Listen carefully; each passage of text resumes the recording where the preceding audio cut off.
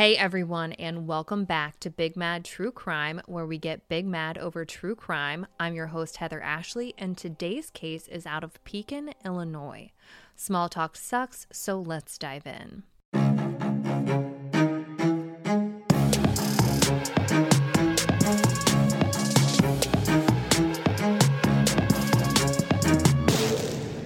Robert Bonzai B., we'll call him Bonzai, lived an honestly really sad life.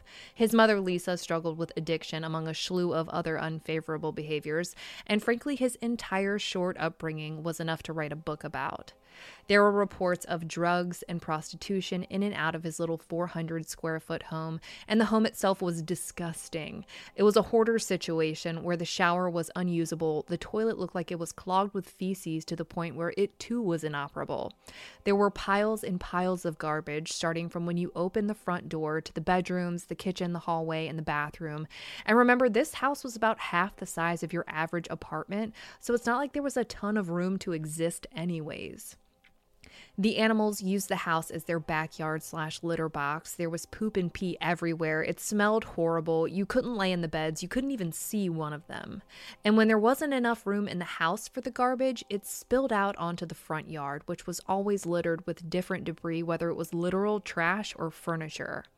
And while I'd love to say that Bonzai's home life was the only part of his life that was in disarray, it seemed to overflow into just about every other aspect of his life, including school, behavior, and friends. He didn't like school. He was bullied. He had a front adult tooth that had rotted almost to the gum line. He wasn't a fan of authority. There wasn't much of it at home, so respecting it at school wasn't his top priority, so a lot of the times he just didn't go. In Pekin, you have to attend 90% of your school days or a truancy officer will be called, and the truancy officers knew Bonzai and his mother well. With every citation came a fine, and the fines just kept adding up, which had to be frustrating to his mother considering she was unemployed, but alas, she was fighting her own demons. Oftentimes, Robert would call his sister Stephanie, who was actually older than his mom. She was his sister from his dad's side of the family, but anyways, he would call her and beg her to come get him out of there, and she would. At one point, it looks like he stayed with her for a good 6 months before going back home to Lisa. Ashes to Ash TV reports that she told CPS she wouldn't let him go back home until his home life changed, meaning the physical home and the parenting. But Lisa followed the reunification guidelines, took some parenting classes, and in the end, he went back home to his mother. Bonzai wasn't happy, though. He was away from the house as much as possible, staying with one friend or another, and I'm talking all the time, including school nights. And most of his friends were much older than he was. I'm talking juniors and seniors in high school while he was still in middle school. When he couldn't find a friend to stay with, it wasn't uncommon for him to ride his bike 10 to 15 miles away to the nursing home his dad was a patient at. And they'd actually allowed him to stay overnight there at times, knowing the situation he was dealing with at home. His father was in his 60s and really sick. He was blind and on dialysis and needed round-the-clock care. He was still legally Lisa's husband, but otherwise they weren't a couple at all. Lisa, in fact, had a boyfriend. In early November of 2016, CPS was called for the umpteenth time, and when they came out to Bonzai's house, they were appalled at what they saw. They told Lisa that she had to get the house deep cleaned and organized if she wanted to continue living there with her son. And she did. Ashes to Ashes says that a neighbor let them move in while she got it done, and by November 14th, 2016, the two of them were back in their tiny 400-square-foot home on Sapp Street. On the 16th, a school night, Bonzai spent the night at his friend Chris's house. The next morning, it's a little blurry, but his mom says he walked to the bus stop and tried sneaking a soda onto the bus under his shirt, which spilled and got him wet. And she says that the bus driver told him that he couldn't get on the bus with a wet shirt, so a friend walked him back to Chris's house. Now, I'm not sure why his friend would have walked him back to Chris's house and not have gotten on the bus himself, or why he didn't just go back to Bonzai's house, but Lisa says she called Chris's house and told him not to leave until she got there. But this kind of conflicts with the truancy officer's reports. According to those, they came to Lisa's house around 11 a.m. that morning to serve a citation and take him to school. But Bonzai didn't want to go. He got into an argument with the officer and booked it on his bike. The officer tried catching up to him, but he couldn't. Eventually, he did come home, though. According to Lisa, he asked to stay with Chris for a second night in a row, and even though he had changed his story and said he hadn't gone to school simply because he didn't want to, she allowed him to spend the night there again on one condition: that he promised to go to school the next morning. Now, I'm sure every parent listening to this is wondering who in the fuck would allow their kid to have a sleepover after running from a truancy officer after skipping school for the umpteenth time, but Lisa is who. According to Ashes to Ash, the 2 nights he stayed at Chris's house, Lisa stayed the night at her new friend Patty's house. Seriously, the first day they met was the 16th, and she too was having her own sleepover. On the 16th, they partied with 5 friends, and on the 17th, they partied with 3. That night, between the 3 of them, they went through 10 bottles of alcohol. 10.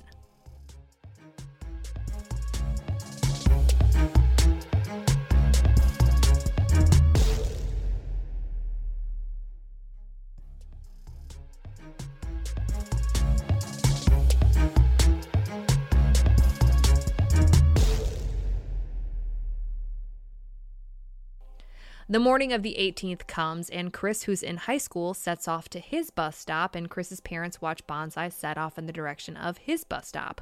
But Bonzai never makes it to school that day. Again, around 11 a.m., Lisa gets another call that he didn't show up for school and that they're there to serve him another citation. She tells them that she'll meet them there in a few minutes and calls Chris's mom to see if Bonzai was still at her house. Chris's mom tells her what we already know, that she saw him walk towards the bus stop that morning and that she hadn't seen him since. The truancy officers wait and wait and wait, and around 3 p.m., Lisa leaves her new friend's house and heads back home, knowing her son had been unaccounted for since early that morning. When she gets there, she reports her son as a runaway. She doesn't report him missing, which is important because missing persons reports and runaways tend to have very different investigations. She tells police that Bonzai must have come home because there were clothes on the floor, the mail had been brought in, and there was a half-eaten peanut butter sandwich on the kitchen table. But I've seen this house, and none of those things mean anything. He doesn't have his bike because it's lying in the front yard, and according to Lisa, he doesn't have his backpack either. From what I can tell, he didn't take it with him to Chris's house the night before, odd considering she said he could only go there if he promised to go to school the following morning, but didn't make sure he took what he needed to go to school with him. Chris's parents were actually under the impression that Bonzai was in fact going to stop by his house on the way to the bus stop that morning, which would have been on his way. So I don't think he even so much as packed an overnight bag for this second sleepover. Anyways, a missing persons report is issued under the assumption that he's a runaway, and it says that he was last seen wearing a red and gray shirt, jeans, and some sneakers. I have to assume that's what Chris's family saw him wearing since Lisa wasn't at the house that morning. So the detail of clothes being thrown around the house by Lisa doesn't really help the investigation. I can only assume they asked her if any clothes were missing to get a better idea of what he was wearing, but alas, we don't know that. This is when the storytelling begins. Lisa tells the police that she wasn't home when Bonzai must have come by because she had a job interview early that morning. Locals say that Lisa told police she wasn't home when Bonzai must have come by that morning because she had a job interview, but we know she was at a friend's house. No one has ever been able to prove whether or not she actually went to a job interview that day. She also started telling people that Bonzai was last seen at his bus stop by his friend Chris, who walked him there, and that when the bus got there, Bonzai didn't get on. But Chris doesn't go to that bus stop. He doesn't even go to the same school as Bonzai. Why make this up when the truth, or what we can only imagine to be the truth, is that he was last seen walking in the direction of his bus stop, which also doubled as the direction of his house, and that's the last time anyone saw him. This doesn't sit well with anyone, especially anyone who knew anything about Lisa at all. Bonzai doesn't come home that night or the night of the 19th, and by the 20th, the community is ready to do something about it. They organize a search, starting at Chris's house and fanning out. Lisa shows up with some of her friends, and they all head out to look for her son.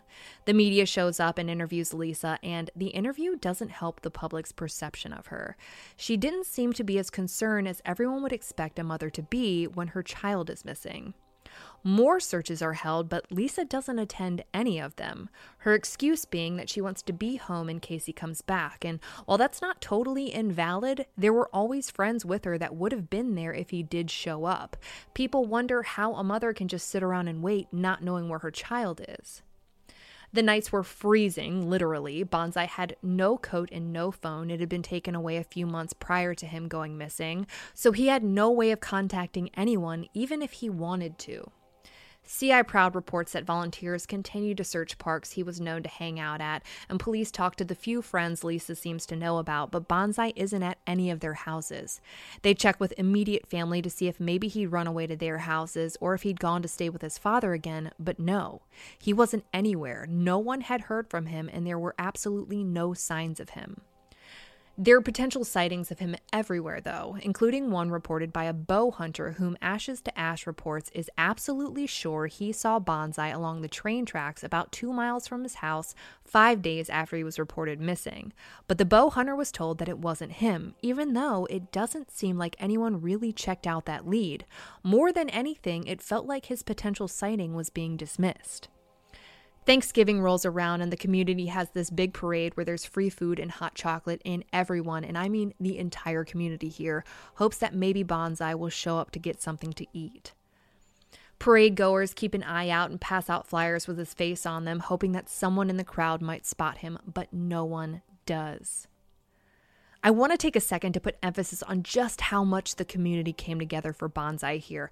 Everyone seemed to find out pretty quickly just how much love he likely didn't have on a day-to-day basis, and wanted to make sure he had no doubt that he was in fact loved and that he did have a place to go if he did in fact run away. His sister Stephanie made a point to post to her Facebook that if he came home, she would get him, that he could show up at any point in time, no questions asked, that she had promised to protect him and she intended to do so. Time continues to tick by, and everyone is starting to wonder why the police don't seem to be taking Bonzai's disappearance as seriously as they are. They aren't seeing big police searches or any large police presence. They're not seeing canines or anything. So far, all the searching seems to be organized by members within the community, and while they don't plan on stopping, they're wondering why they're not getting more professional help. On November 29th, the police give a little insight. They say that while they are concerned that he's reached out to 0 people since he was last seen, they have no evidence that an abduction took place and therefore have no reason to do a bigger search for him. What the fuck? This is followed up by a request from the police department on December 1st asking the public to stop doing their searches because they worry that untrained people may inadvertently compromise evidence, which seems hard to do when the only people who seem to be doing the searching are the untrained ones. What's the evidence even worth if it's never looked for?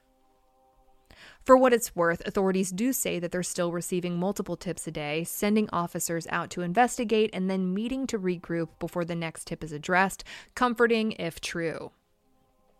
On December 10th, the Pekin Times reports that police are finally doing a controlled search in the woods off of Manitou Blacktop after receiving a tip. These woods are about 4.5 miles from his house on Sapp Street, down Route 29 and Powerton Road, but nothing seems to come from it, and no one really gets any news about what exactly this tip inferred, just that there have still been no confirmed sightings of Robert since November 18th. It's been almost a month now, and the search by police was within a 5-mile radius of his home. Bonzai has reached out to absolutely no one. They don't believe he's been physically seen, and it's been bitterly cold outside. I have to wonder if they genuinely believed he was still alive and somewhere in those woods, having lived off the land for nearly a month in the freezing temperatures, or if someone thought they found something, reported it to police, but it wound up being nothing. Either way, he is still classified as a runaway, which blows my mind. Billboards are put up going into and coming out of Pekin. Some people even make their own signs and tack them onto plywood, hoping that someone recognizes the boy in the photos.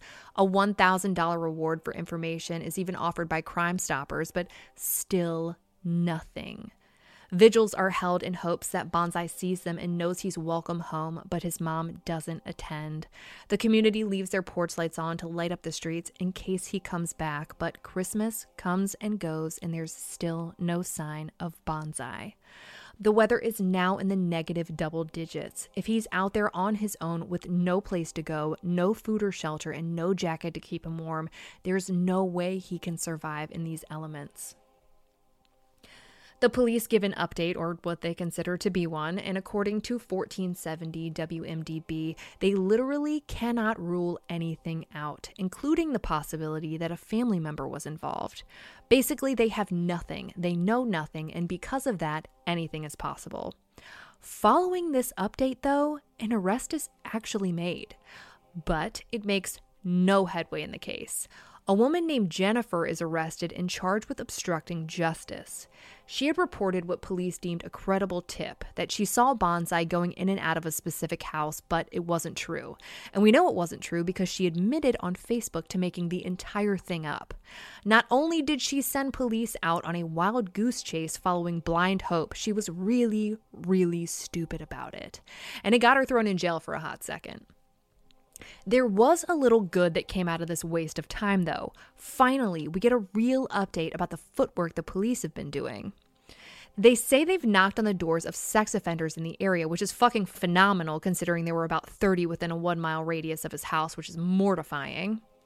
And they say they've pursued every credible tip, which they list in the dozens. They don't define the word credible, though, and it makes me wonder how many tips had been deemed unimportant and why. Around this time, Bonzai's mother overdoses and gets checked into a psych ward for 9 days. After she's released, she heads off to a 30-day rehab program, which she does complete, and checks into a sober living facility. This is likely why she missed her truancy hearing that she had scheduled for January 3rd. Stephanie, Bonzai's sister, showed up, but Lisa was a no-show and was fined $386 because of it. While at her sober living house, Lisa gets evicted from the home that she shared with her son, and everybody wonders, what if he comes home and now no one's there? Where does he go now? How does he find his mom? How does he even contact her? I mean, that was her excuse as to why she didn't go out on those searches. She wanted to be home in case he came back, but now there's no home to come back to. And while sobriety is phenomenal, she still has a missing son out there who is still, and I repeat, still considered a runaway. While the eviction seems like a huge blow, for the police it's a win. Now they don't need Lisa's permission to go inside, and when they do, it's just as much a disaster as it ever was before. The clothes, the food, the junk piled from the floor to the ceiling. There's a chair and a lamp on what looks like it would have been Bonzai's bed. Lisa's bed, frankly, cannot be slept in. It's just a makeshift shelf of shit that reaches halfway to the ceiling. The toilet is disgusting, and there's no way you could ever flush it. The house is uninhabitable, and the front yard isn't much better. There's some furniture out front, a bed frame laying against the house, trash cans toppled over on the yard, and Bonzai's bike is still out there, seeming to have never been touched, just wasting away in the elements of winter. Bonzai's case seems to go pretty dormant in the news. Nothing much is said until January 26th of 2017, when the National Center for Missing and Exploited Children donated a bunch of signs to the police department for them to put up around town. But the community had been doing that since day one, and it's been 2 months now. People are less worried about signs at this point and more worried about why nothing else is being done, why dogs weren't at the house on the day he went missing, why more professional searches haven't been done, and why they're receiving no updates on any of the tips being called in. Why don't they physically see anyone other than themselves searching for Bonzai, even though they were asked not to? I mean, someone has to, right? Another month passes and Lisa makes a video from her sober living house and posts it to Facebook. Now, she deletes it about as fast as she put it up, but the internet is forever, so here we go. She tells everyone that she's 38 days sober and that she almost relapsed like that day, the day of the video. She says it's a struggle every day when you're an addict and that she really misses her son, and honestly, it seems kind of genuine. She says that people don't know what it's like waking up every day and not knowing where your child is, and that the hate she's gotten from the community has something to do with the amount of times she's tried to commit suicide since Bonzai disappeared. The video goes a little left of center after this, though. She says, I remember the last thing he said. When I went to the school and talked to the principal, he told the principal that he was running away from home and never coming back because his dad was mean to him.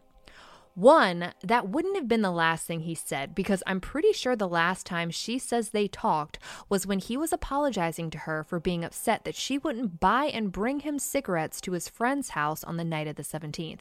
And yes, you heard that correct. Two, where is this principal and his statement coming from? Why is this the first we're hearing about this, and has anyone checked into it? And three, his dad was someone he ran away from home to, and often. I mean, he rode his bike miles and miles and miles to see his dad, even though he was incredibly ill. Why all of a sudden, 3 months into his disappearance, are we hearing about this mysterious confession to his principal at the school he hated going to, and issues with his father, who, to everyone else, Bonzai seemed to really enjoy being around? Something must have happened between her and her husband, because she starts talking about how she thought she had a husband at one point, but that she's done and doesn't need that anymore, which seemed kind of apparent by the fact that she had a whole-ass boyfriend. A little more than a week after Lisa posted and deleted that video, Bonzai's dad actually passed away, never knowing what happened to his son. Lisa moves on and out of the sober living house. She has what looks to be another short stint in a psychiatric ward before moving to Springfield, about 60 miles from the house she lived at with Bonzai, and into a new home with her boyfriend. March and April pass with virtually no news. In May, another vigil is held, marking 6 months since Bonzai's disappearance. Again, Lisa doesn't show. A lot of people wonder if it's because she doesn't care, but I also have to wonder if she thinks it would just make things worse for everyone if she showed up.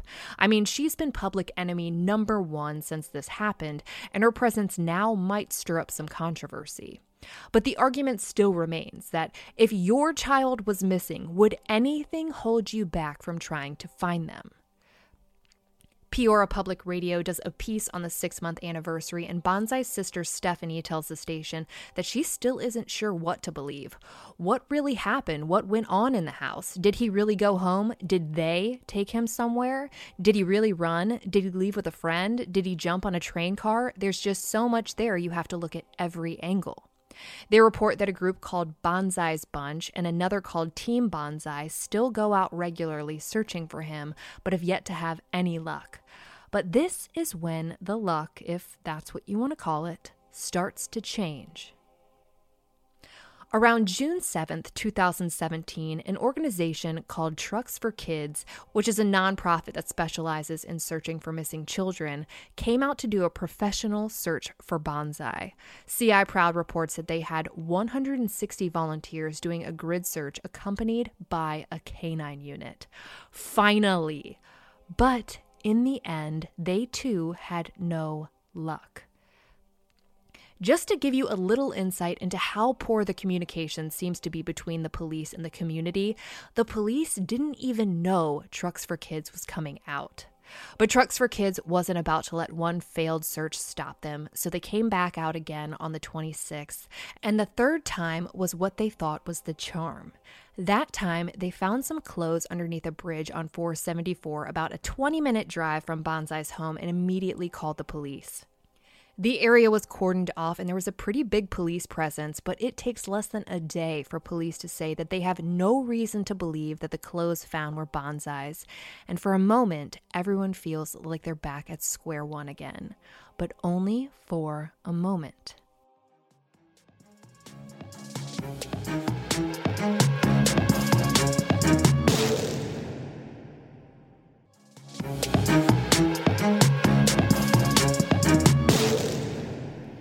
That exact same day, around 2:15 p.m., a man mowing the grass on a property along Route 29 and Woodford Drive finds a human skull.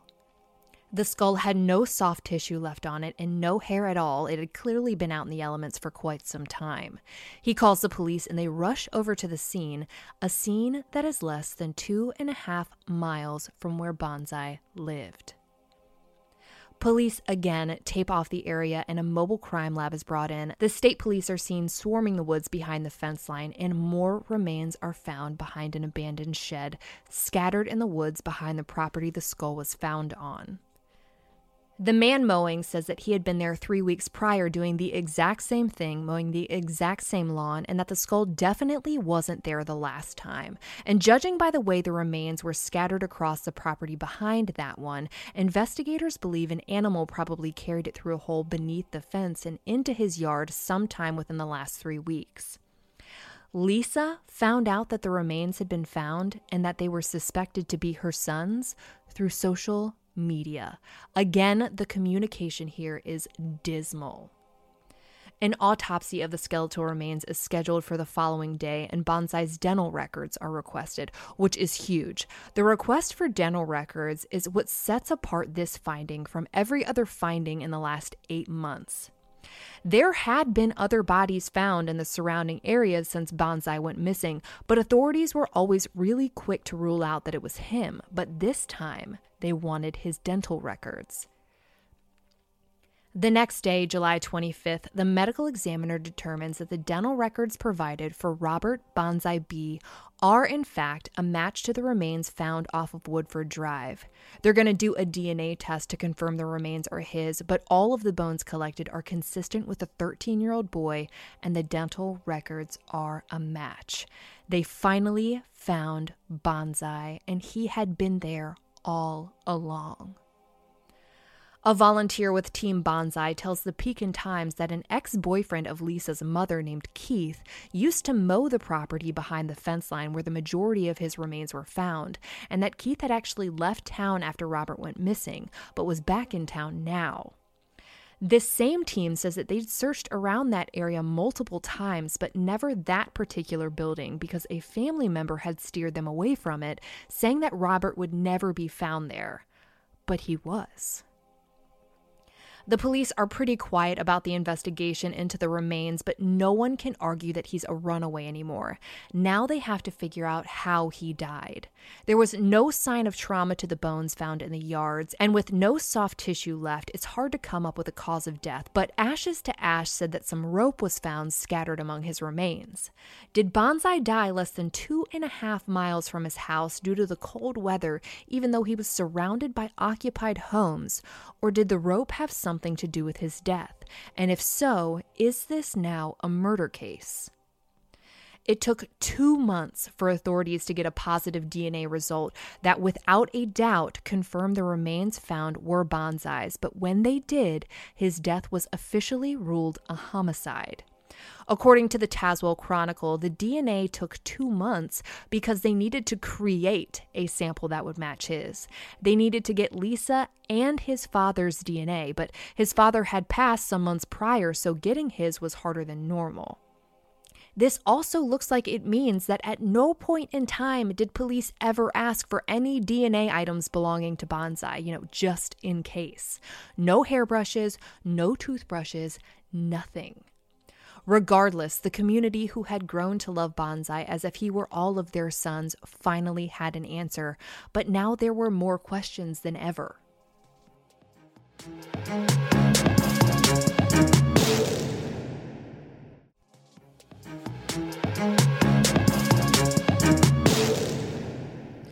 They had finally found Bonzai, but now they had to wonder what happened that day and who killed him and why. The police had told them that there was no reason to believe anyone was in danger when Bonzai first went missing, but this entire time a child killer had been on the loose. A memorial service is held for him on October 14th, which is paid for by an anonymous donor. His funeral was just a month shy of the day he disappeared, but Bonzai wasn't there. The police have kept his remains in evidence, still working on a cause of death for him. This has been listed as a homicide without a cause of death, so what evidence did they find or have they found that made them classify the boy they forever deemed a runaway as a victim of a homicide? All the sheriff's department has said is that it's safe to assume foul play was involved. To this day, there have been no named suspects or even persons of interest, and the PJ Star quotes the department as saying they won't speculate publicly and can't afford to do so professionally. It's an investigation into his death and what caused it. We're not going to get pigeonholed into one direction. We pursue the evidence and take it one step at a time. The process is extremely tedious and time-consuming. It's got to be perfect. And they're right, it does have to be perfect. They get one shot at charging the right person and making sure that he or she goes to jail for the rest of their life for what they did to little Bonzai B. But what is the community who held this investigation together supposed to do in the meantime? For now, they continue to fight for answers and justice in the Facebook groups Justice for Robert Bonzai B and the official Finding Justice for Robert B discussion page, which I'll link in as highlight at the top of my Instagram profile at @TheHeatherAshley. Ashes to Ash TV also did a phenomenal docuseries on this case, which is on YouTube, and I highly recommend anyone interested in Robert's case go watch it. I'll also be linking that for you. For now, all we can do is wait and hope that the department investigating Bonzai's homicide brings justice to this little boy who never seemed to have been given a fair shot. For all photos and maps pertaining to this case, check out Bonzai's highlight at the top of my Instagram profile at @TheHeatherAshley. And join me there tonight at 9 p.m. Eastern, where you go live with me and we talk about the mystery that is still this case. Special shout out to Lindsay Ann, who helped with an incredible amount of research for this case. If you like your podcast ad-free, head over to our Patreon at patreon.com/BigMadTrueCrime, where for just $1 whole a month, your episodes are totally ad-free. If you need more episodes in your life, for just $5 a month, you get a bonus episode on the first Monday of every month. All your episodes are ad-free, and you'll also receive a forever discount code for all Big Mad True Crime merch. And of course, anytime you sign up, you get instant access to all previous bonus episodes. I'll be bringing you a brand new case a week from today, and I cannot wait. But until then, we out.